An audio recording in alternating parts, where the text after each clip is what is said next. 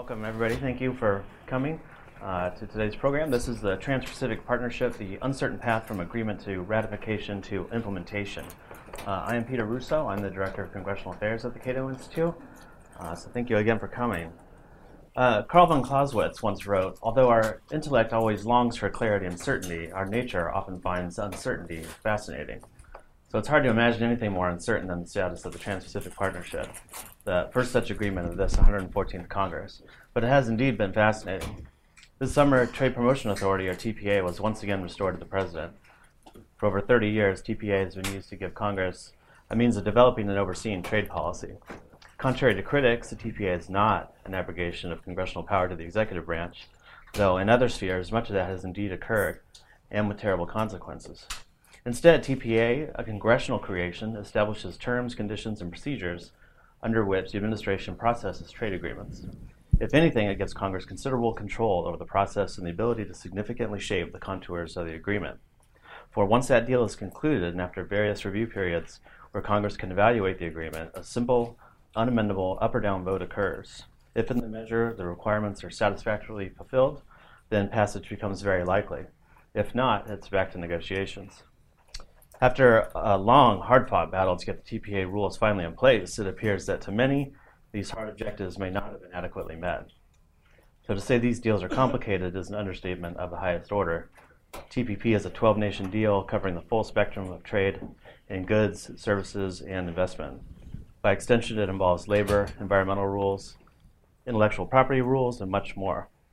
Scrutiny has been intense, and there are incalculable numbers of parties who have either much to lose or much to gain, with each actor looking to expand on its strengths and defend its weaknesses. In the impossible event it passed today, it will have been nearly an 8-year process to come to terms.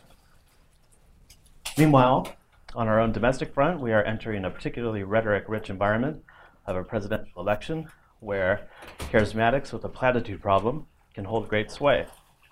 How will this delicately crafted, long-negotiated TPP perform in such a stormy environment? What really are its chances for passage? So to explore all this at some length, I've asked my Cato colleagues to come and give a status update and to report on what they think the next few months will bring. First, Dan Ikenson is the director of Cato's Herbert A. Stiepel Center for Trade Policy Studies, where he coordinates and conducts research on U.S.-China trade relations, bilateral and multilateral trade agreements, and institutions, globalization, U.S. manufacturing issues, trade politics, and trade remedies. Since joining Cato in 2000, Ikenson co-authored the book Anti-Dumping Exposed: The Devilish Details of Unfair Trade Law, and has contributed dozens of papers on various aspects of trade policy. He's testified before various congressional committees on a variety of policy matters, has appeared on numerous national television news programs and networks, and his articles have been published in widely circulated newspapers and magazines. Ikenson holds an MA in economics from George Washington University. Simon Lester is a trade policy analyst with Cato's Herbert A. Stiepel Center as well. For trade policy studies, his research focuses on WTO disputes, regional trade agreements, disguised protectionism, and the history of international trade law. In 2001, Lester founded the international trade law website, worldtradelaw.net. He has written a number of law journal articles which have appeared in such publications as the Stanford Journal of International Law, the George Washington International Law Review, and the Journal of World Trade. In addition, he has taught courses on international trade law at American University's Washington College of Law and the University of Michigan Law School. He has a JD from Harvard Law School. So the way this will work, both will go for about 20 minutes or so, and then we'll open it up to questions at around a quarter after. And Dan, take it away, please. Thank you, Peter, and thank you all for coming. I'm pleased to see that it's a standing room only event. I think maybe the weather conspired, kept you guys all here so you wouldn't have to go out for lunch, so do appreciate that. I just want to show a brief video to provide some background on the TPP, put it in a certain context. But before doing that, I just want to acknowledge, this year has been a pretty prominent year for trade policy. I've been at Cato for 15 years, and I don't recall a year prior to this one where there was just so much on the agenda. We had the TPA debate earlier this year. TPA was passed. TPP just recently concluded, allegedly. We've got the TTIP negotiations that are still ongoing and allegedly picking up momentum. And then we had the EXIM debate. And I just want to say a word or two about that and then get into the TPP, because it's very topical this week. As you probably all know, the House passed a discharge petition on Monday, put EXIM reauthorization vote on the floor. It was supported overwhelmingly. It's likely going to pass in the Senate at some point, perhaps this week. And it's disappointing. We are opposed to the EXIM Bank, and I think we've made some pretty strong arguments for why we don't need that kind of corporate welfare. But apparently, the establishment likes it. The business community likes it. They've done a good job of deflecting criticisms of the EXIM Bank, of deflecting concerns about costs that are imposed on other companies throughout the supply chain. But we're just going to have to say we tried. You know, we tried to end the EXIM Bank for 4 months. It was out of business. And we're talking about the tippity top of the iceberg here in terms of corporate welfare. And if we can't do anything about EXIM, prospects for reining in these kinds of subsidies, this kind of abuse in the future, are dim. So I'm disappointed, but that's apparently what people want. And we'll have to take it from there. We've written a lot about it. Go to our site, check it out if you're still up for grabs in terms of being convinced. I just want to show you this video. It's 3 minutes and 50 seconds, and then I'll come back to you. Since 1998, Cato's trade scholars have been promoting ideas and publishing research to highlight the benefits of free trade and the costs of protectionism. It's no secret that trade policy is fairly contentious, but to get a better understanding of why that is the case, let's go back in time to the period right after the Civil War. Between 1865 and the Great Depression, it was Democrats that supported trade liberalization. It was Democrats who favored reducing tariffs, whereas it was the Republicans who liked tariffs and they liked higher tariffs. That went on and on through the decades until 1930, when the Smoot-Hawley Tariff Act was introduced, and that was perhaps the most notorious trade bill of all time. It precipitated a global trade war and certainly contributed to the Great Depression. After the Second World War, a bipartisan consensus for trade liberalization emerged. In 1947, 23 countries, led by the United States, established the General Agreement on Tariffs and Trade. And over the ensuing 47 years, between 1947 and 1994, there were 8 successful multilateral rounds of trade liberalization. The last successful round, the Uruguay round, created the World Trade Organization. Fissures in the bipartisan consensus for trade liberalization started to emerge in the early 1990s. There were aborted efforts, to launch a new round. If you recall, in 1999, the battle in Seattle, the emergence of the anti-globalization movement. Tom Friedman of the New York Times made the remark, the ill-informed and well-intentioned being led astray by the well-informed and ill-intentioned. At that point, it looked like global trade liberalization was dead. But in the wake of the 9/11 attacks, a global consensus reemerged for trade liberalization, and a new round was launched in Doha, Qatar. The Doha round was launched to great fanfare and great promise, but it stumbled along the way, and the Bush administration decided to engage in a policy of competitive liberalization, which meant it wanted to pursue bilateral agreements with other countries that were willing to move forward. At the beginning of the Bush administration, the United States had free trade agreements with only 4 countries. By the end of the Bush administration, the United States had free trade agreements with 20 countries. In 2007, the Democrats took control of Congress and put an end to what they called Bush-era trade agreements. With Pelosi and Reid at the helm in Congress, U.S. trade policy shifted in emphasis from engagement and liberalization to enforcement and prosecution. In the 2008 presidential election campaign, Barack Obama ran on an anti-trade platform, and when he assumed office, he really did nothing to advance the 3 pending bilateral agreements. However, in 2010, after taking what he called a shellacking in the midterm elections and Republicans took control of the Congress, President Obama decided maybe now is the time to work with the Republicans in Congress to advance these pending bilaterals. And indeed, by the end of 2011, the 3 bilaterals with Colombia, Korea, and Panama were enacted. During this period, the Obama administration announced its pivot to Asia. The economic centerpiece of that pivot is the Trans-Pacific Partnership, which is a negotiation between the United States and 11 other countries on 4 continents. The TPP has generated a lot of controversy in the United States, but much of the opposition is based on hearsay because the text of the agreement has yet to be released. But the public and Congress will have plenty of time to scrutinize the text of the TPP.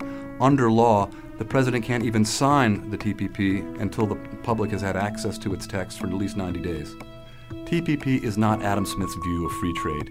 TPP is managed trade. And certainly the TPP will include components that we don't like. But on net, if the agreement is good for taxpayers, it's good for consumers, workers, businesses, I think we're going to find a way to support it. The bottom line is, let's not make the perfect the enemy of the good. Thanks. It's pretty awkward to be sitting here with myself doing the narrative there. I didn't realize how odd that was going to feel. Anyway, that's 150 years of trade policy history in 3 minutes and 50 seconds. So if you're tired, okay, I get that. The one objection I had to this video, which was done by our excellent web team, our production team at Cato, was that I didn't like the Muzak in the background. And so they made another version with AC/DC. And flying dragons with M16s shooting things up and explosions. That was excellent. Yeah, it's pretty good. It's pretty cool.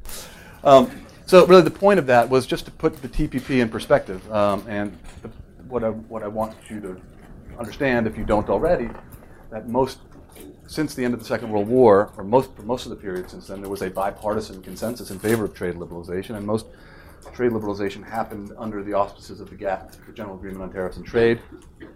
The last successful round, the Uruguay round, which was concluded in 1994, produced the World Trade Organization in 1995. And there were aborted efforts to try to launch a round between 1995 and 2001, a new multilateral round. And then finally, in November of 2001, after the 9/11 attacks, there was some sense that we needed to do something to create a more productive economic environment to deter the appeal of terrorism, whatever it may have been. The Doha round was launched, and President Bush pursued and obtained Trade Promotion Authority from the Congress in 2002. But Doha really never got on track. And the ministerial meeting in Cancun in 2003, there was the negotiators were at loggerheads, and Bob Zoellick, who was the USTR at the time, decided to pursue this policy of competitive liberalization, going forward with bilateral agreements with countries that wanted to move forward. At that time, the United States had trade agreements with only 4 other countries. And by the end of the Bush administration, we had negotiated bilaterals with 20 countries. So, and support for those agreements tended to come from Republicans and opposition from Democrats, and it was pretty partisan. That whole period was very partisan. And it has sort of remained that way going forward. The Trans-Pacific Partnership was first, the U.S. first expressed interest in that, in something called the P4, which was an agreement between New Zealand, Singapore, Chile, and Brunei, I believe. At the end of the Bush administration, Susan Schwab expressed interest in it, and then when Barack Obama came into office, that the idea was embraced, and trade negotiations were pursued. And so I want you to think of the TPP in the context of filling the gap that was left from an aborted WTO round. All right, there's a bigger picture here. The United States characterized TPP sort of as sort of the economic centerpiece of its pivot to Asia, and it had a geopolitical and foreign policy dimension to it, which I wish didn't have to be played so frequently, but it seems like it does. It was an agreement that doesn't include China. We're going to beat China to writing the rules of trade. Very rarely did I hear from the president, any real affirmative reasons for entering into trade agreements or why trade is good. It was more of a defensive reason to do this before China. So those negotiations finally produced an agreement earlier this month. We haven't seen the text of it yet, and we're not sure what we think of it because we haven't read it.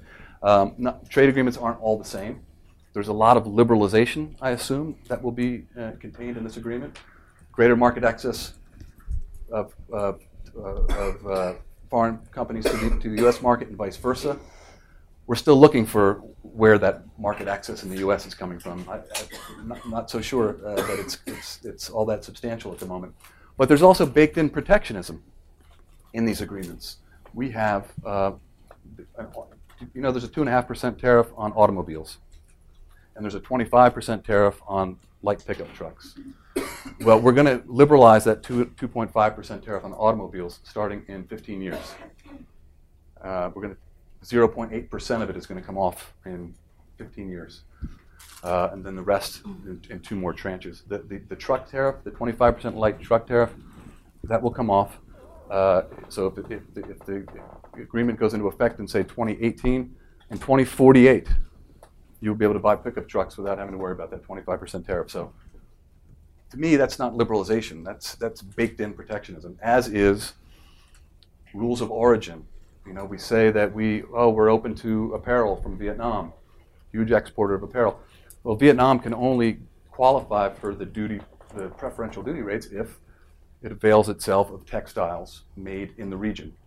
Something called a yarn-forward rule of origin, which the textile industry has insisted be in our trade agreements for a long time, requires that U.S. components, I say U.S., but in the context of TPP, it's any country that has a textile industry, and that would be the United States, to a lesser extent Canada, Mexico, Japan. Not a lot of countries have textile industries. Everybody has apparel. That's pretty easy, low-tech kind of stuff to do. But that, to me, is baked-in protectionism. Likewise, we were concerned about the rules, the intellectual property provisions. I'm not sure that it looks like the United States was pursuing 12 years of protections for biologics data, which is needed to demonstrate the efficacy and safety of your products. But it looks like it only got 5 years, so that's not as monopolistic. In copyright, we're not sure whether the balance still exists. The balance that's struck under domestic law between the public interest and copyright holders. The investor-state dispute settlement system is also something that we have concerns about.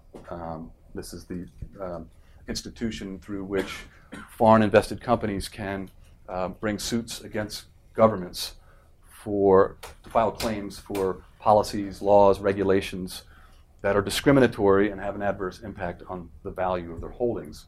Simon and I have written a lot about ISDS. I think it doesn't belong in trade agreements.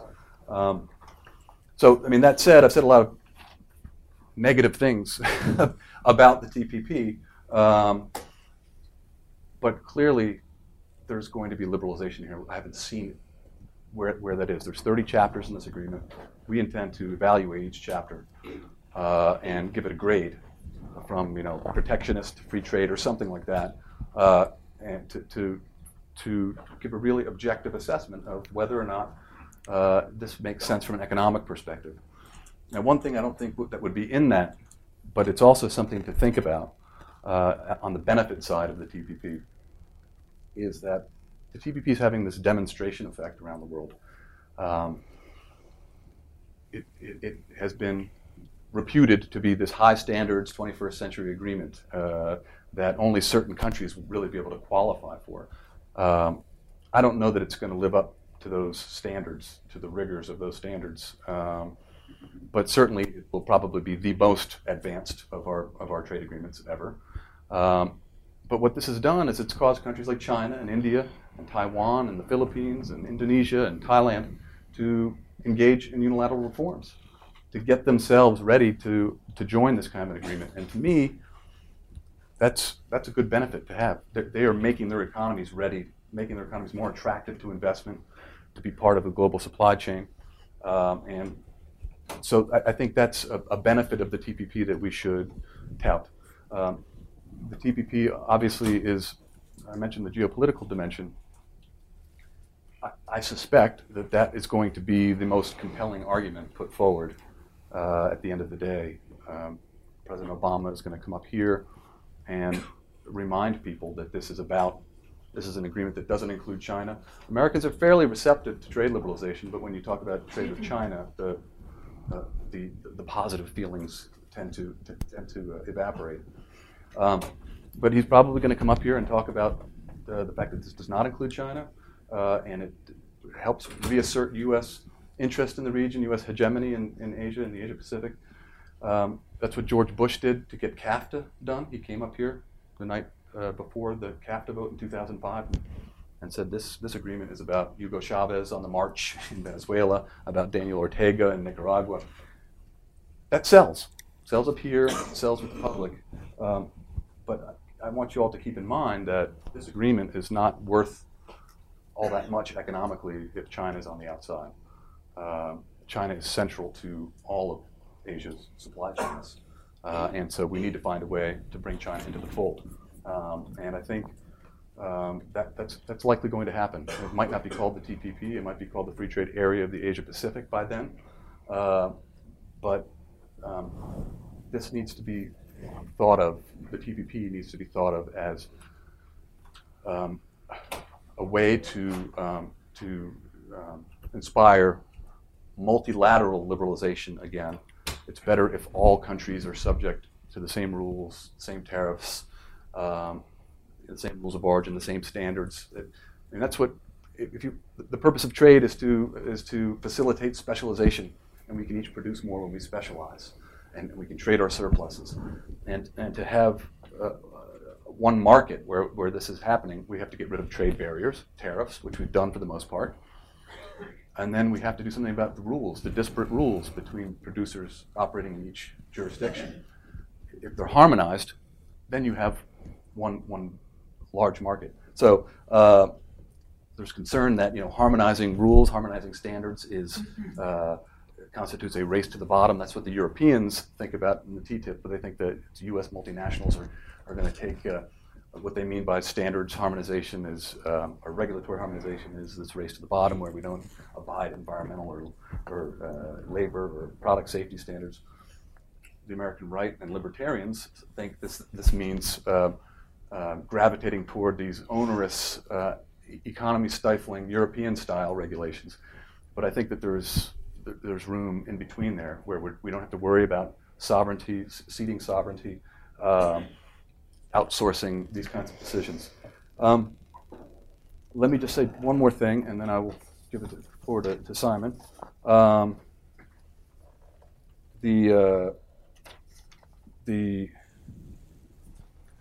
politics here. Simon's going to talk more about that. I don't really know what the state of play is. I've heard a lot of complaints from Republicans, from Orrin Hatch in particular about the investment provisions. There's this tobacco carve-out in the agreement, which seems to, Simon will get into the details of what that entails, but it endorses discrimination against a particular industry in the agreement and sets a very bad precedent in my mind. And politically, I just don't know how the administration can bring back a deal that has that in it, knowing that the Senate Majority Leader is from a tobacco state. So some deal may have been worked out, or I don't know. So I think that there are a lot of political calculations to be made. It's very hard to predict, I think, what's going to happen this year. There's not a lot of time. The 90-day ticker hasn't started yet. The president can't sign the TPP until he's notified Congress and the public has had access to the text for 90 days. So officially, the TPP isn't done. So if it were done on November 1st, the earliest he could sign it would be February 1st. And we have 105 days for the U.S. International Trade Commission to evaluate the likely impact of this agreement on the U.S. economy. 60 days for the administration to produce a report identifying all of the U.S. laws that are going to be affected by the TPP. Then there's debate, there's mock markup, there's introduction of the implementing legislation, and then Congress has 90 days. So if this is going to be done in this Congress and on this president's watch, it's going to happen, on the eve of the general election, in my opinion. A lot of people are saying early 2016. I just don't see how that's possible. So let me stop there and turn it over to Simon, and be happy to answer questions later. Thank you.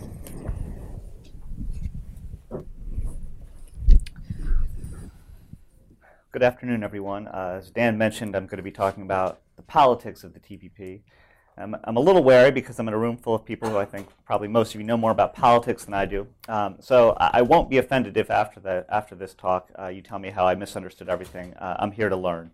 I'm going to talk about two aspects of politics. I'm going to talk about the big picture of the Obama administration's attempt to market the TPP to Congress and to the people in general, to the American people. And then I'm going to focus on some obscure details of the TPP and their potentially big impact on the politics here. So let me start with the big picture. Dan just gave a nice 3-minute, 50-second history of trade policy and trade agreements. I'm just going to go a little bit back on that. Until about 30 years ago, trade politics was fairly simple. It was sometimes a bit contentious, but it used to be contentious on much narrower grounds than it is today. Trade agreements in this earlier period were mostly about lowering tariffs. So you had import competing industries facing off against export industries. So unions and companies in the import competing sector were opposed to trade agreements. And here think of textiles and agriculture. Whereas competitive companies who wanted to conquer export markets were in favor of trade agreements. And politicians lined up with the industries in their state. So trade politics was this classic battle between free traders and protectionists. I'm oversimplifying a bit here, but this is the general picture I think is accurate. But then in the past 30 years, the situation evolved considerably, and trade agreements expanded in scope. It's not just about trade liberalization anymore. It's a lot more complex. We have rules on labor. We have rules on the environment. We have rules on intellectual property, and some general rules that sort of are cross-cutting. And I don't want to go too much into investor-state dispute settlement, but we have these sort of broad obligations that let foreign investors sue for a wide range of things. So just about any domestic law or regulation is subject to challenge. So the result is that the implementing legislation for trade agreements looks a lot like your normal domestic policy legislation. There's a lot of provisions that are added at the request of a wide range of interest groups. And what that means is assembling a package of provisions that can pass Congress is much more difficult than what we used to see with trade agreements. So we still have in the trade debate that traditional free trade versus protectionism clash, but we also have so much more. The Obama administration sort of knows all that, and taking that into account, they had to figure out how are we going to sell trade agreements to Congress and to the American people. And as I see it, they've taken kind of a three-pronged approach to that. First, they want to keep the traditional free market, free trade conservatives, or some liberals too, on board with this, with enough of the traditional trade liberalization. As Dan said, we may not be happy with how much is in there, but we hope there's some, and we're eagerly awaiting the details so we can evaluate just how much is in there. So that's the first prong. The second is to bring in some liberals with some things that liberals like. I'll talk more about that. And then third is to add a security component. Dan alluded to this too. There's all this talk about China to get some security hawks on board with this as well. So I'm going to talk briefly about each one, and then I'm going to go into greater detail about two particular examples of the second one, which is getting some liberals on board here. So first up is this free market pitch for the TPP. So traditionally, if you're a free market supporter, as I am, you might talk about how trade agreements reduce tariffs or customs duties. These are sort of the common terms, how they make us better off by lowering import prices. What the Obama administration has done, and I feel like this is a bit novel, I don't know, Dan, maybe you've seen it before, they want to characterize the tariff reductions as tax cuts. And so there's this talk of how there's going to be 18,000 tax cuts on sales of U.S. products abroad. What is this? Is this sort of blatant pandering to folks like Dan and me, a clever strategy to get free market conservatives excited about all of this? I think it's actually a good way to emphasize to conservatives the free market part of the TPP. And I've probably done the same thing myself at some point, referring to lowering tariffs as tax cuts. It does, I admit, make me roll my eyes a little bit when I hear people who don't usually say much about tax cuts talk about tax cuts. But overall, I think it's actually a good idea, and I think it could play well. So that's sort of the free market side of things. So Now, the second part, the Obama administration knows it's not enough to get the free market conservatives on board. They need to appeal to the left as well. So they've suggested that past trade agreements are problematic. This one, TPP, is new and improved. They are calling it the most progressive trade agreement in history. It spreads U.S. values such as labor protections and environmental protection. The question I have about this is anyone on the left who was opposed to trade agreements going to shift their position in response to this? And I'm a little skeptical, but we'll see. Now, in a couple minutes, I'm going to talk about two specific examples of issues that they've played up. One is the minimum wage, and the other is, as Dan mentioned, this sort of unfavorable treatment of tobacco. Okay, so the third part of the Obama administration's approach is the appeal to patriotism and security, in particular by playing up the fear of China. As Dan said, this is part of the pivot to Asia in foreign policy, and they've made clear many times that this is about. It's important for America to write the rules on global trade, and not let China write the rules. So, to me, this seems like part of a larger strategy to build up a rival that we need to be worried about, and in this way, sort of to create a security component for the TPP. So, will this three-pronged strategy work? Does the Obama administration have the balance right? Can they bring in new supporters without alienating? Can they bring in new supporters without creating new opponents? In particular, can they bring in some liberals without alienating conservatives?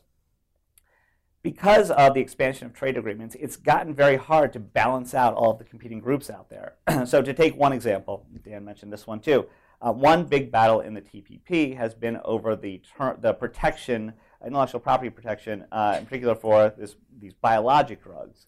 So on the one side, you have public health groups who want less protection. And then on the other, you have the pharmaceutical companies and their supporters in Congress who want more protection. And the general verdict has been that, and as we've talked about, we haven't seen the TPP text yet, but from what we've heard about, the general verdict is that the result in the TPP was more favorable to the public health groups than maybe they even expected. But that means the pharmaceutical industry didn't get what they wanted, so you have people like Senator Orrin Hatch who are not happy with the result. So the question is, did the Obama administration get the balance right on this issue and a variety of other issues? So just to conclude on this big picture, I mean, having broadened the agreements in the way into various aspects of social policy, it's very hard to get this right balance, and the TPP is kind of a test of whether we have it right or whether there are adjustments that still need to be made. So that's kind of a general, some general thoughts on this, but now let me get into some very specific points to kind of illustrate the difficulty of all this. The first one is the minimum wage. And the minimum wage is part of sort of the larger labor protections that are in trade agreements. And the labor protections first became part of trade agreements in the NAFTA in 1993 in kind of non-binding form. There was a commission set up to study these issues, but it really didn't have much impact. By the 2000s, labor protections were enforceable and real. We actually have some litigation going on right now in the CAFTA, the Central American Free Trade Agreement, where the United States is alleging that Guatemala is not properly enforcing its labor laws, and we should actually have a panel report soon telling us whether Guatemala is doing enough. So currently we have, generally speaking, binding and enforceable labor protections. So far, though, we haven't really had much on the minimum wage, but people are talking as if there will be something more in the TPP about the minimum wage. So past trade deals might have said that if you have a minimum wage law on the books, you have to enforce it. But for a while, the Obama administration has been talking as if there's going to be something more in the TPP and suggesting that maybe there's actually going to be a requirement that every country who's part of the TPP adopt a minimum wage law. I've talked about this with various conservatives who are connected and know things about what's going on in politics, and they have suggested, well, there's no way this could happen. This would be unacceptable. But nevertheless, if you read the reports of what might be in the TPP, the Obama administration is still, I think, pushing the idea that there's going to be something more, something new here, some kind of requirement for at least some countries maybe to adopt a minimum wage law. So if that's true, that's a very big new development, and it raises some questions for me. So first, one is, could you adopt a minimum wage law that says the minimum wage is 1 cent per has to be at least 1 cent per hour, making it just sort of formalistic and meaningless? In theory, you could do that. Would anyone actually do this? I don't know. It seems absurd to have this approach, but technically maybe this is possible. Practical question: does any TPP country not have a minimum wage law? From what I've seen so far, Brunei and Singapore are the ones that do not. So they would be the ones affected by this. If this applied to all the countries, they would then have to adopt a minimum wage law. Here in the United States, obviously, we already have a minimum wage law. But does having this requirement in the TPP mean we could never repeal it? There are people out there who would probably like to repeal it. Not that it's politically realistic, but it would be frustrating for them not to even have that opportunity. So there's lots of unanswered questions about the minimum wage and what the TPP will do with it. But back to the topic for the day, U.S. politics. What are the implications of the TPP having some sort of requirement for all of these countries to adopt a minimum wage? My sense sometimes reading about this is there are some people on the left who don't really understand how important an issue this is for free market folks. They might see this as more conservatives just being pro-corporate or being mean. But for free market people, it's very important in two ways. One, it's just sort of generally the concept of economic liberty, being able to sign the contracts that you want, but also the fact that much of the economic research shows that minimum wage laws mean lost jobs.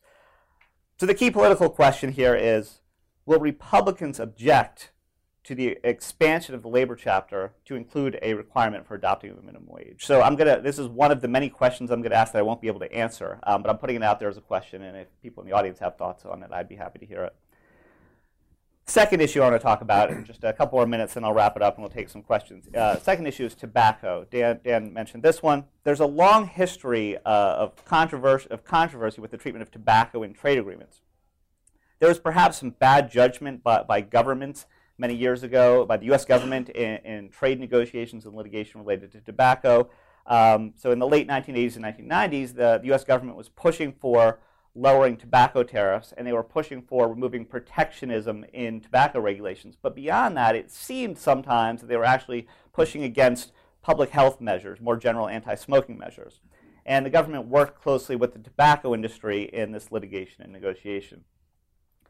Well, public health groups got very upset by this, and they began calling for a general carve-out of tobacco from trade agreements. They wanted no attacks on regulations, no reductions in tariffs of any sort. They just wanted tobacco explicitly excluded.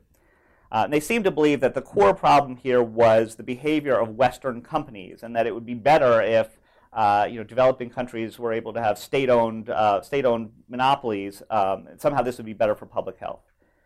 But in my view, cooler heads prevailed on this, and we got to a middle ground where the U.S. government would push for reduction of tariffs and removal of discriminatory measures, but if something was a legitimate public health measure, that would be okay. That seemed like a reasonable compromise. But then along came these rules on investor protection that Dan mentioned. So it's a set of rules that allow foreign investors to sue host governments in an international tribunal for certain kinds of bad treatment they receive. Commonly known as Investor-State Dispute Settlement, ISDS. This is something Senator Elizabeth Warren has been vocally complaining about recently. And in our opinion, as Dan mentioned, we don't think this is necessary. It's not an important part of these agreements, but it's in there. Business groups like it. It's hard to get rid of it, just like the Ex-Im Bank. So there have been hundreds of these ISDS lawsuits, and 2 of them brought by tobacco companies against public health measures. But in reaction to those 2 cases, people have argued that we need to exclude tobacco from these provisions. And the response, apparently, from what we've heard about the TPP, is there will be some kind of carve-out of tobacco from the ISDS provisions. To me, this approach makes no sense. It's sort of acknowledging that there's a fundamental flaw in ISDS, but then it's explicitly deciding not to solve it. We're just going to take tobacco out, but we're going to leave the rest of the problem there. But anyway, that's what they've done, apparently. So what's the big deal with the tobacco carve-out in terms of politics? I think Dan alluded to both of these points. First is that it sets a precedent by discriminating against a particular product. I mean, it's not something you normally see in trade agreements, and it's sort of a slippery slope. I mean, what happens if we go down this road? What comes next? Soda, as we've heard recently, bacon. You can imagine all these other carve-outs that you would have. Perhaps more important, though, is that there are particular members of Congress, Senator Mitch McConnell, other tobacco state members who will really dislike the idea of tobacco being targeted this way. And the question is, will they hate this provision so much that they will withhold support for TPP as is and maybe wait for an opportunity to reopen it and you might like everything else about TPP, but just not this part of it. So is there a way to get the TPP but without this provision? So I've raised lots of questions. I don't think I've answered many of them. So at this point, I think maybe we'll wrap it up and leave it to you to ask your own questions or help answer some of the questions that I've raised.